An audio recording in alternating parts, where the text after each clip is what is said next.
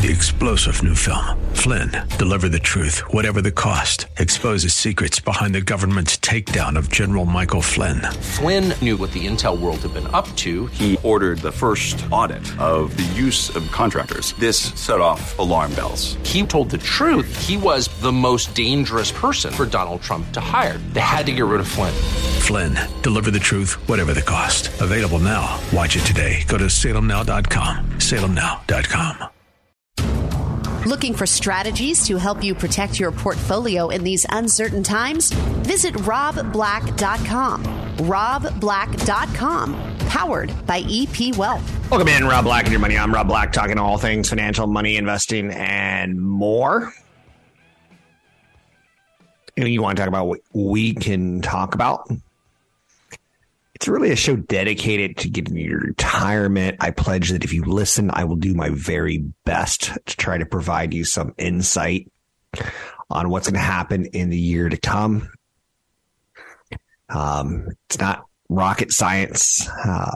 I believe Wall Street is directly tied towards capitalism, and that capitalism works in cycles, where right now we are winding down our growth.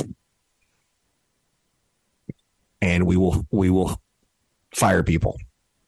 And as the United States fires people to no longer serve the growth, that'll cause a recession. And the recession will bottom us out. After we're good and bottomed out, we'll start another growth cycle. But we are 1 year into the unwinding. It typically takes about 18 months. To 36 months. In the recent years, it's been more like 18 months. If you believe in capitalism, it'll kind of work that way. Let's talk about some of the things that I didn't get to talk about this week. Apple's upcoming headset will reportedly include auto-adjusting lenses and a dial to switch from VR to the real world. This is a dangerous time to be following Apple, and I own shares of Apple, because we've seen what the headset has done to Meta, a.k.a. Facebook. Do we really want to put something on our head? I don't know if we're there as a society. I'm a little bit image obsessed, I think. I don't know. Is that fair to say? I don't want to look too sloppy. I don't want to look too well put together. But I certainly don't want to look. And let's go back to when I was 20 years old. Rob Black dated women. I certainly don't want to be like, hey, honey, can you pass me the headset?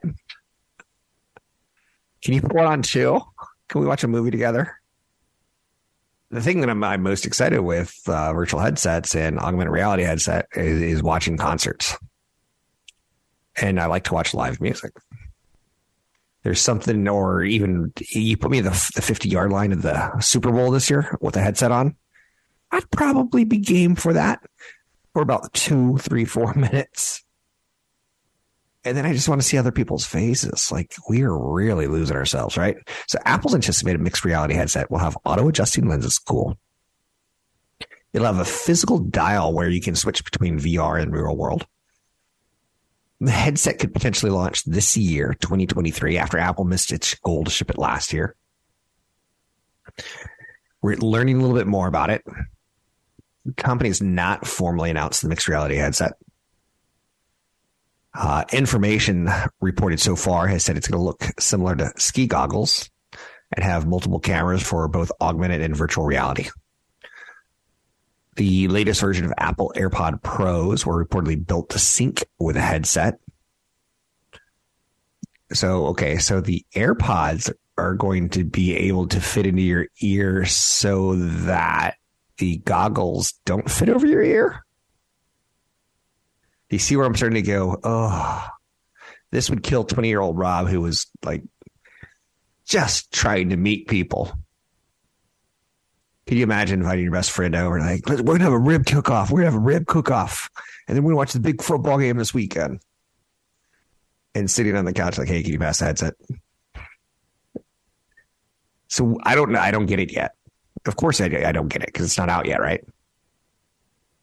Apple's remained quiet about it. When it launches, the headset will be the newest product group since the Apple Watch in 2015.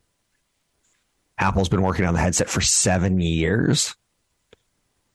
It initially planned to release the headset in 2019. The product was then scheduled to ship out by the end of 2022, a goal that Apple missed.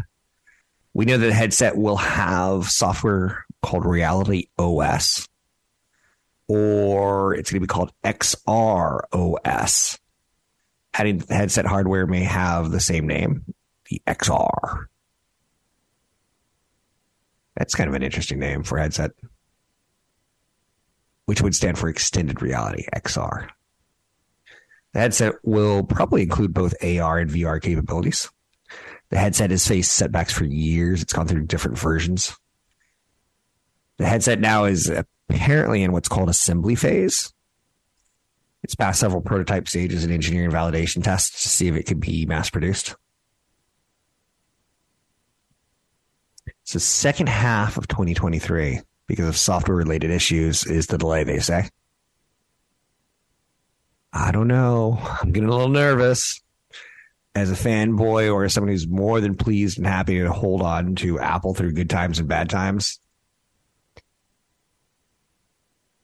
it's probably to ship about 500,000 or fewer headsets this year due to the product shipment being delayed so far.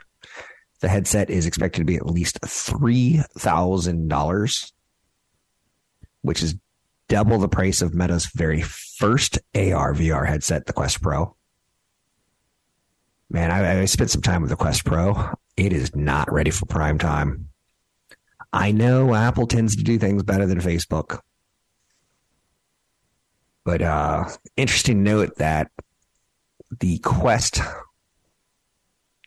the Oculus product that Facebook put out in the past few years, year to year, sales declined 2%. That is not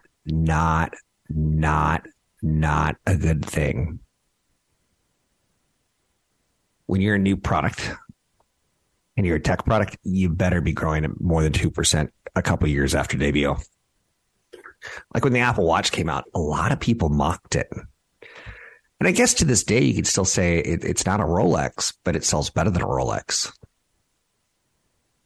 But when it first came out, people were like, it'll never get mass adoption. Years later, take a look at people's wrists today. 800-516-1220 to each calls on the air. It's 800-516-1220 to each calls on the air. I'm going to go through a lot of content today, so be ready.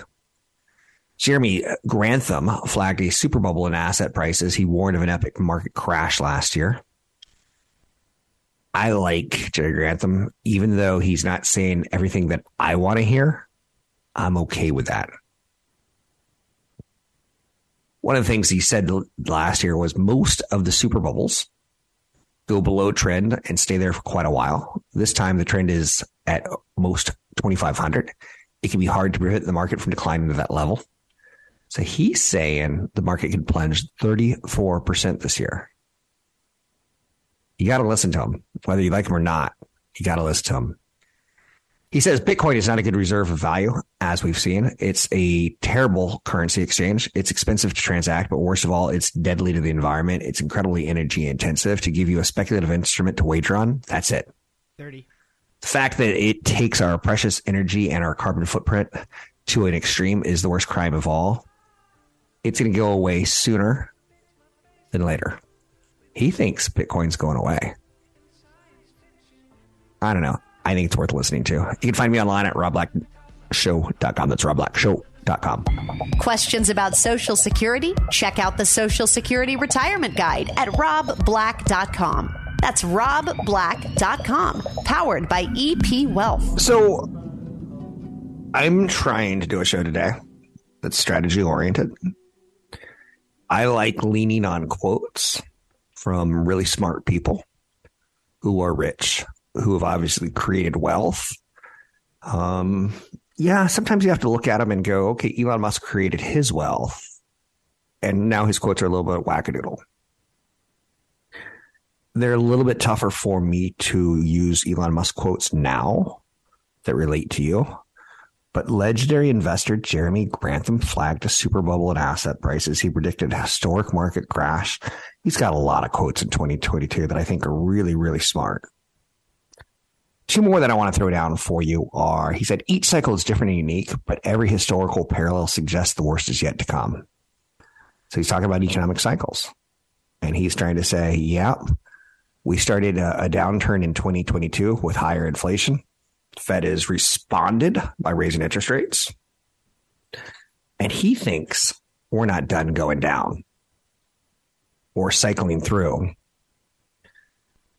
His next quote up that is worthy of note is, this is a more dangerous looking moment in global economics than even the madness of the housing bubble of 2007. This is the more dangerous looking moment in global economics than even the madness of the housing bubble of 2007. The deterioration in fundamentals on a global basis looks absolutely shocking. Okay. That's when you need to digest and go, okay. I keep in mind asset bubbles were problematic. And through the years, our government has changed how we handle potential asset bubbles. And stock buybacks are now legal. All assets are currently overpriced, even more so due to the quantitative easing that the Fed did and lowered interest rates. That's a tough concept. But when the Fed lowered interest rates for years and years and years and years and years, we said we could stick with riskier assets because they actually benefit.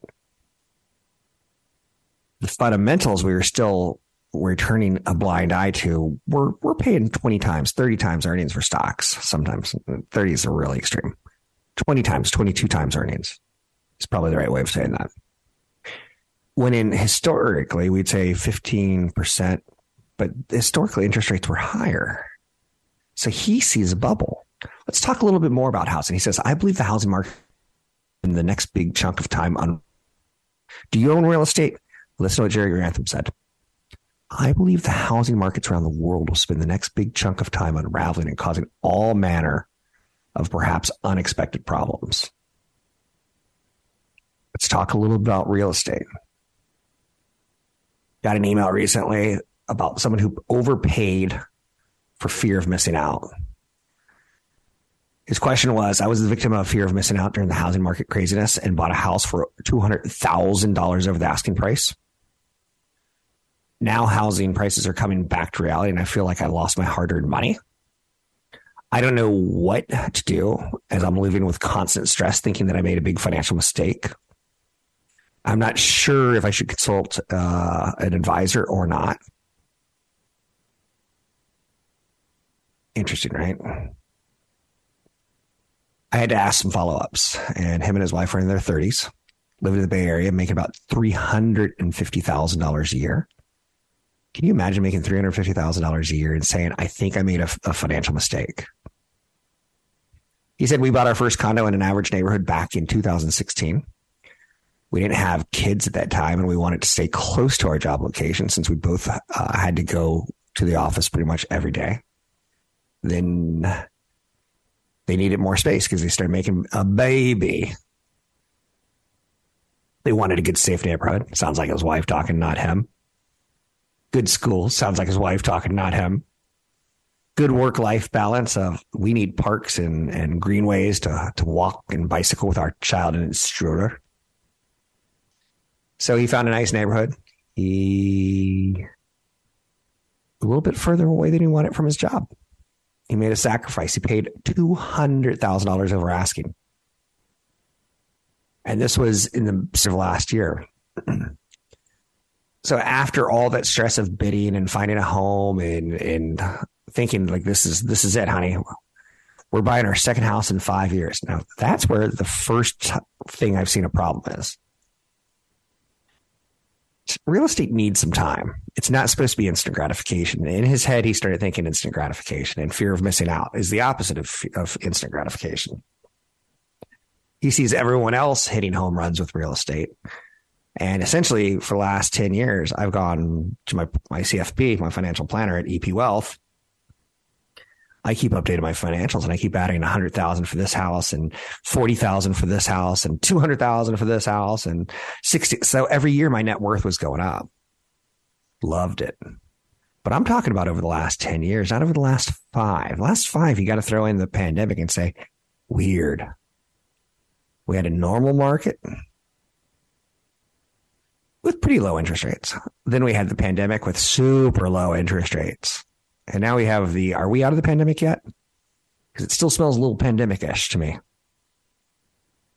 So his idea was ultimately that he was going to move into this apartment or this home and out of the condo.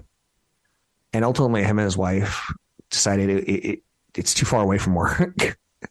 And that they would stay in the condo with their baby. So they got a little wishy-washy and put renters in.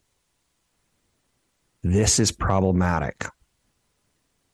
Their monthly mortgage is $4,450. They're only getting $3,250 in rent. So they're losing $1,000, $1,200 a month. I do not understand how people do that. Having been in the Bay Area for 20 years, Bay Area real estate, I can tell you that I see that often. And what that leads to is potential bankruptcy. If you really can't, well, first and foremost, they were going to live there and they were going to rent out the condo, which makes more sense to me because they probably have some sweat equity in the condo. And they could probably say, we could afford to lose a little bit of money. But right now, they extended their life. They had a fear of missing out. They overbid by $200,000. And now they need to know what to do. Should they sell it or not? And the first thing you do is you put together a financial plan. You got to make every consideration possibly known to you and your spouse so you can see it in front of you. You can go to a local real estate agent and see what they have as far as a sense of what's going on in your markets right now. They can tell you maybe, wait a year. It's really slow right now. Usually, though, with realtors, and I'm not knocking all realtors, but this is my experience, is they've never found a house they didn't want to sell. They're like, oh, what are you going to do with your old house? So would I sell my new home? I would consider it if you're going to be cash flow negative for a few years, yeah. And you really can't afford that, yes. Take a loss and just call yourself an idiot. And that's fine. And when I say that, I'm not trying to be mean. I've made financial mistakes. I spent way too much pursuing love in my 20s. Took a girl who I'm not married to the front row of a concert in Miami. Had the time of our lives, the best food, the best hotel experiences, the best concert experience. Whoa. Gave a high five to the performer on stage kind of thing, But economically speaking, it's pretty financially stupid. I don't know. I don't want to say he should sell because that's big advice to everyone in the country that I'm talking to right now. And it really depends on the market. Could he take another job? Yeah. Could he cut his budget based on how much he's spending on restaurants? Possibly. But you bought for the long term and then you want out in the short term, it's going to financially cost you. Look at all your options before you pull the trigger and get out of it. Because you're buying and selling real estate really fast right now. 2 homes in 5 years, that's a lot of action. You can find me online at Rob Black Show, Twitter, Rob Black Show, YouTube, Rob Black Show. I'm Rob Black. Visit The Rob Black Show online at robblackshow.com. Listen to archived podcasts, market updates, and information from EP Wealth's certified financial planners online at robblackshow.com. Sometimes from segment to segment of the podcast, radio cast, broadcast, whatever you want to call it, I like to link from story to story, idea to idea. And I was just talking about real estate and how a young couple got in and fear of missing out, and he wants to panic and he doesn't know what to do. Every decision he made along the way, buying a second home within 5 years, felt rushed to me. Spending over $200,000 feels uncomfortable to me. And wanting to get out quickly feels he's going to take a lump. When you put a renter in who you're paying an extra $1,200 in the mortgage so they can live there, you're assuming that it goes up $12,000 in value. per year, at least to cover that, right? I would be very patient. This could turn out to be the best thing that ever happened to you if you can afford the payment. Not necessarily will it be the $200,000 will you make up immediately. You probably won't. But the lesson that I want to walk away with this one is you afford payments. You don't really care about prices. 2 years ago, I bought the home that I'm living in now. And I actually am paying less because I got a lower cost mortgage to live here in a bigger home in a nicer neighborhood than I was in the previous neighborhood and previous county. I couldn't afford to keep the last home in this home. I don't want to be a landlord. More so than the cash flow or the equity growth, I didn't want that. I've got enough rentals. I've got enough homes. I've got enough. I don't have to keep hitting the home run, you know? This is just my opinion. Consult a work advisor for taking action on any stocks or thoughts ever in your life. You really should work with people who know you. I want to know Generation Z a little bit better. 5-10 years ago, I want to know the millennials a little bit better. They spend more money than I do. 15% of my paycheck goes to retirement no matter what. Then I still have to pay the same thing they have to. Homes, cars, lifestyle, food. But I'm at that 15%. So that's my wiggle room money. That's my woohoo money. I'm saving. I value myself as a saver. Fortunately, I married a woman who is more a saver than a spender. But I think you should, tonight at dinner, don't play this game with your spouse because it will ruin your marriage. But it's a fun one. We have 10 hot questions. Like, are you a Republican or a Democrat? And you both write down your answers. And then slowly during dinner, are you a spender versus a saver? Were your parents spenders versus savers? Were your parents good investors? We should have an interview process with a woman with the other sex or with the people you love. We should have an interview process before we commit to a relationship with them. I mean, you have to be compatible on a love level, on a physical level, for sure. But I think it helps to be compatible on a spending level or how do you approach money level. One of the most annoying things, I'm a Generation Xer. And I'm telling you, like every 10 years, I want to learn more about the next generation. I learned about my generation when I was dating Juliet, the girl who I did take to that concert in Miami, by the way, who was an amazing love of my life. And it just didn't work out because we both started companies at the same time.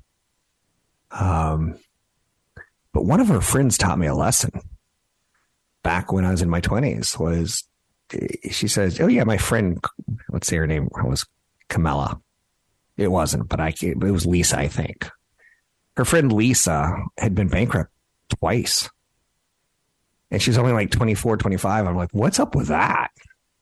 The bankruptcy laws are there for you. And I don't look bad on anyone who takes advantage of them. If you get in over your head, yeah, you should apply for bankruptcy so that you can clear debts. So you can start saving money. I'm not going to say I don't respect people who spend 25 years paying off that credit card. I'd go bankrupt and wipe it off, say, sorry, and move on and start saving and doing it correct the second time. So I studied Generation Z a lot. Their favorite IT is Amazon. 53% say it's Amazon. Then it's Shine, Shein. I'm like, what is that? So when I was reading these surveys, I'm like, I got to get a little bit of homework on what is that? Their next favorite IT is Nike at 6% and PacSun at 2%. I'm like, whoa. I saw Amazon and Nike coming. I didn't see Shine and PacSun coming. Is PacSun an investment? What is Shine? Shein. I'm like, I got to find that one out. Further to this study, and it's such a Gen Z thing is what I call this study. When you start looking at people in charts, I love charts for the record. My favorite pie chart is of how much pie I eat in a week. I love pie. TikTok, TikTok, TikTok, TikTok. Listen to this. TikTok had 11.6 billion views on Generation Z's favorite app. How much time are they spending scrolling through TikTok every day? Less than 30 minutes? 9% of TikTokers. Generation Z TikTokers. Less than 30 minutes, 9%. Of Generation Z TikTokers, 30 minutes to an hour, 17%. Of Generation Z TikTokers, 1 to 2 hours, 32%. 1 to 2 hours in a day. Of Generation Z, how much time do they spend on TikTok? 3 to 4 hours? 22%. Do you see these numbers? Now, 1 to 2 hours is the highest level at 32%, but 3 to 4 hours is 22%. 5+ hours. How could 5+ hours spent on one app actually be part of a survey? Welcome to Generation Z. 20% spend 5+ hours a day. Now, back in the 80s when I was growing up as a teenager, we probably said, how many hours do you watch sitcoms? How many hours do you watch television? We weren't being logged by our app usage. Further in this charts of Generation Z, the number of Generation Z shoppers that use buy now, pay later. In 2018, it was 1.7% of Generation Z was using buy now, pay later. In 2019, it jumped up to 10.9%. In 2020, 21.6%. Now, I'm going to give 2020 a kind of a off. Because I look at 2020 as, yeah, we were pretty locked down. So I get buy now, pay later. But 2021, 36.8%. By 2022, it's 44% are using buy now, pay later. That's a dangerous number. Because to me, buy now, pay later equals, and this is the algebra of my brain, higher interest rates.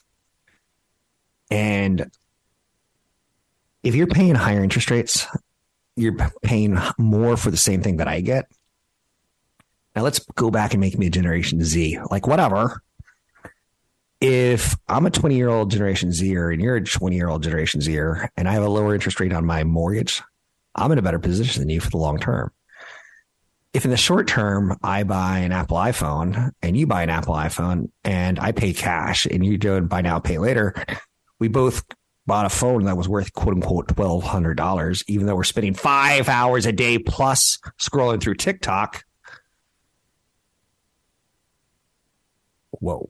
It's almost like the ultimate monopoly would be if Apple were to buy TikTok, right?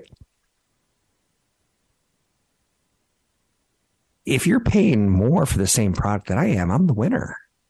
You're walking straight into the Darwinian wood chipper and you don't see it coming.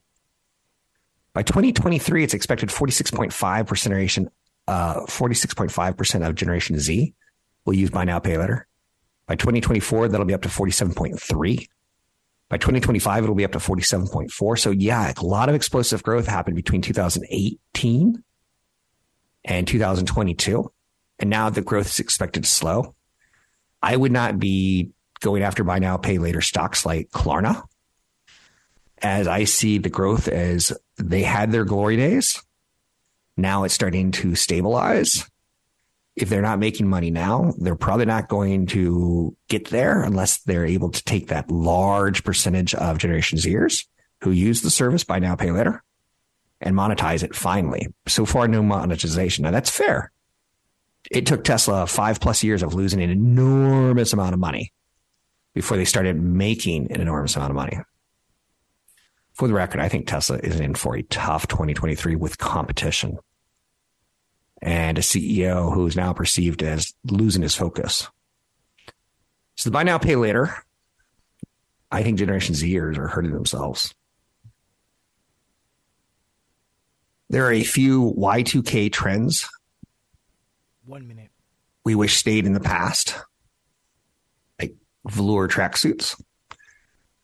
But we have Generation Z to thank for bringing back wider leg jeans. Thank you.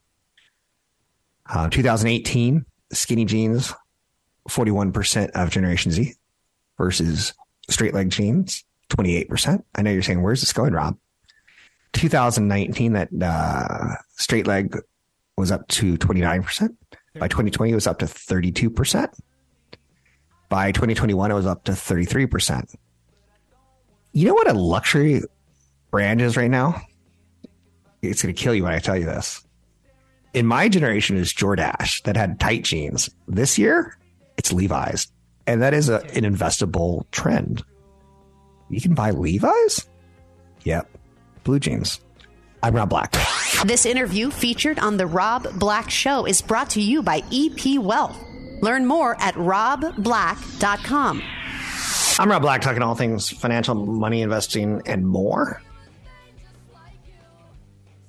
Anything you want to talk about, we can talk about. I always like finding the odd. And the odd in this case is, in my opinion, what's happening with airlines. Southwest Airlines is having just an odd end of 2022, end of 22. So a lot of lost luggage. Stranding hordes of passengers during peak holiday seasons. I guess we could say seasons, right? I think so. But this is odd because not only are passengers being stranded, not only are holidays being disrupted, not only are vacations being messed with, but luggage is being lost at an enormously fast rate. So guess who's a big winner on this? Apple AirTags. As people started hearing of others losing luggage, they're like, I better get on Amazon and order some AirTags. Similar related terms like Apple AirTags for luggage have grown by more than 5,000%, according to Google Trends. That's pretty crazy.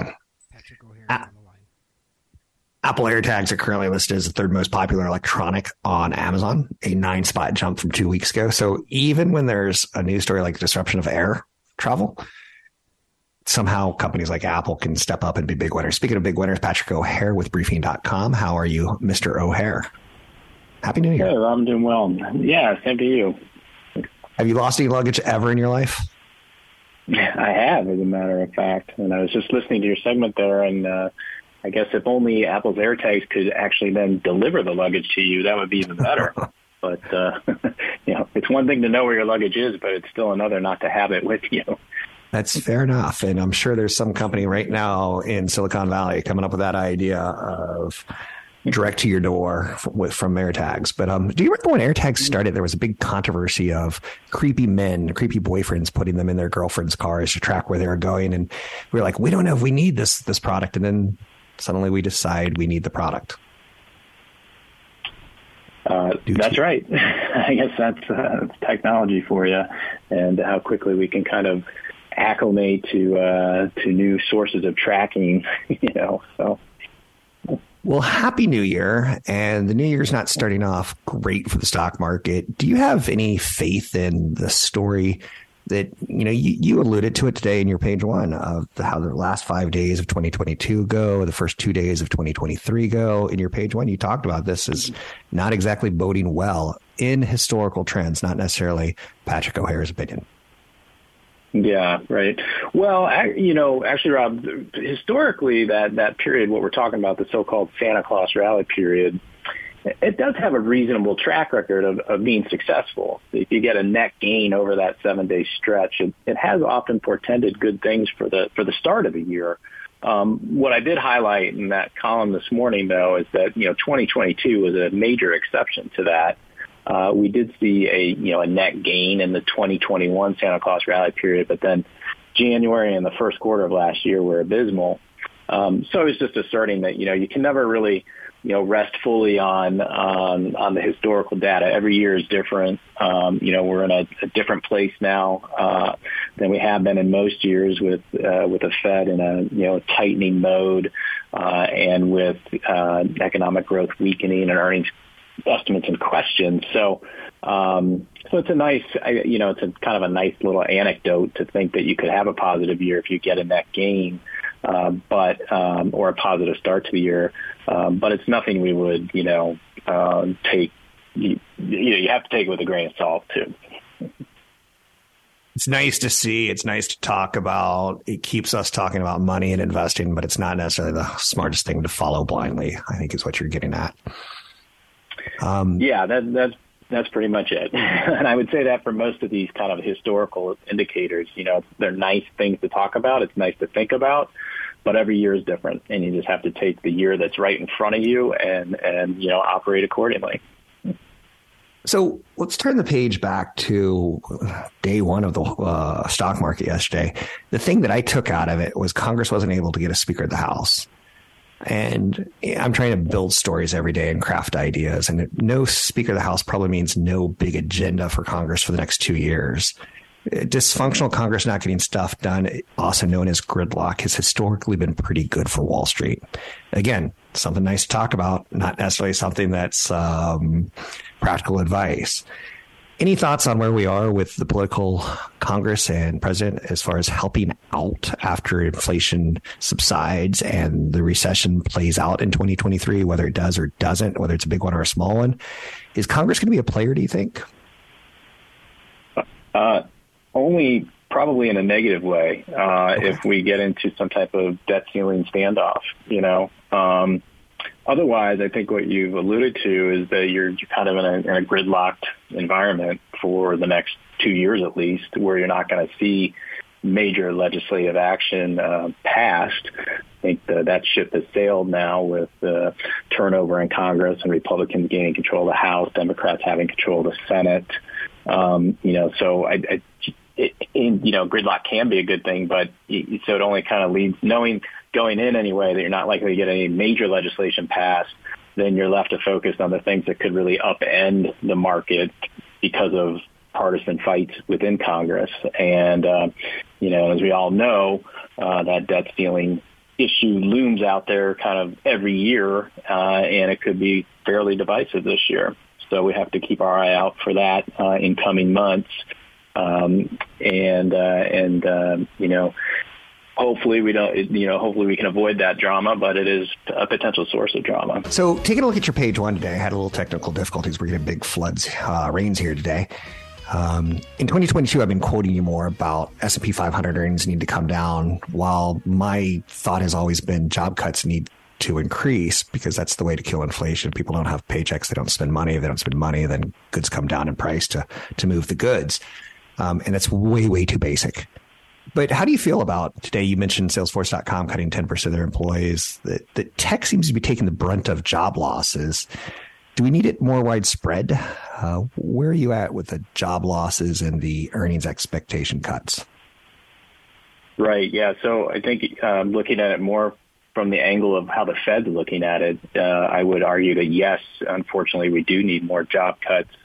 You're right that the bulk of the kind of mass layoffs here, it seems, have been coming from the technology sector, which is, CEO Mark Benioff from Salesforce said today. It's kind of like they, out of the pandemic, they overhired, right? And so you're kind of now going back to the mean, I guess, in some ways, because the demand environment that they thought was going to be there is not there right now. What I alluded to in page one is like from that micro company standpoint, this could be a good thing for Salesforce's underlying profitability as they aim to cut costs and adjust their cost base for a weaker demand environment. But the macro message is not necessarily that great, and it's likely to be the start of more things to come from more companies. And as it relates to the Fed, Fed Chair Powell has said that you have a labor market that's still quite tight. I mean, we have an unemployment rate that's still near a 50-year low. And what we saw in the November JOLTS job openings report today, that you still have about 1.7 job openings for every unemployed worker, officially counted unemployed worker. And so that does not necessarily denote a real, loose labor situation. And so we're likely to be stuck, unfortunately, with the pressures of a tight labor market that are going to manifest themselves in sticky wage inflation that in turn will make it difficult to bring down the services inflation that the Fed wants to see come down. So still more work that needs to be done, certainly, I think, as it relates to layoffs and weakening the job market to satisfy the Fed. What else are you currently working on that we need to be aware of? Because I've kind of messed up this segment with a bad microphone and with leading questions. Yeah, no worries at all, Rob. So, we've been talking about employment a lot, and of course we have the December employment situation report coming out this Friday. And I think that, one of the things that we're going to have to get accustomed to in 2023 is there's a lot of chop between each economic release because, what we learned last year is that the Fed was instrumental in kind of dictating market direction. That'll still be the case this year, but more importantly, we think is that the trend in earnings estimates will be the primary driver this year as kind of as the lag effect of the Fed's rate hikes start to make their way through the real economy. And so we're going to need to be either satisfied knowing that the Fed's prior rate hikes have not tanked the economy, or we're going to have to come to grips with perhaps the reality that they have. And that's why there's going to be a lot of attention to each major economic release, and the employment situation report will be key among them. And so the big picture column this week will probably be oriented around what trends we're seeing in that report. Thanks very much. It's Patrick O'Hare with Briefing.com. I'm a little nervous on my microphone today, so I'm going to throw that out there for you. You can find Briefing.com and when I say nervous about my microphone, it's the internet. We're getting 5 inches of rain plus in my county today. It's Patrick O'Hare with Briefing.com, a reliable source of domestic and international news that you can use. I start my day every day, and we're starting the year off with Patrick O'Hare. And I honestly think he is the best there is. I just dig the way he's able to talk Federal Reserve, investing, expectations, lowered expectations, higher expectations. I've used this company for over 20 years as a product, and there's no endorsements. There are no fees or anything like that. It's truly a pleasure to talk to him every week. It's Rob Black, sitting in for Rob Black. You can find me on robblackshow.com. You can find Briefing at briefing.com. For more information about EP Wealth, visit robblack.com. That's robblack.com. 3-star General Michael J. Flynn, head of the Pentagon Intelligence Agency, knew all the government's dirty secrets. He was one of the most respected generals in the military. Flynn knew what the intel world had been up to. He understood its funding. He ordered the first audit of the use of contractors. This set off alarm bells. The explosive new documentary, Flynn, Deliver the Truth, Whatever the Cost, uncovers the facts behind this scandal. Flynn told the truth. He was the most dangerous person for Donald Trump to hire. I find out the worst enemy that I'm going to face in my life is right here in America. They took my assessment and they wanted me to change it. And I was like, I'm not changing it. They had to get rid of Flynn. With in-depth interviews, archival footage, and never-before-seen personal records of the man behind the headlines. I just felt like I was drowning. Flynn, Deliver the Truth, Whatever the Cost. Available now. Watch it today. Go to salemnow.com. salemnow.com.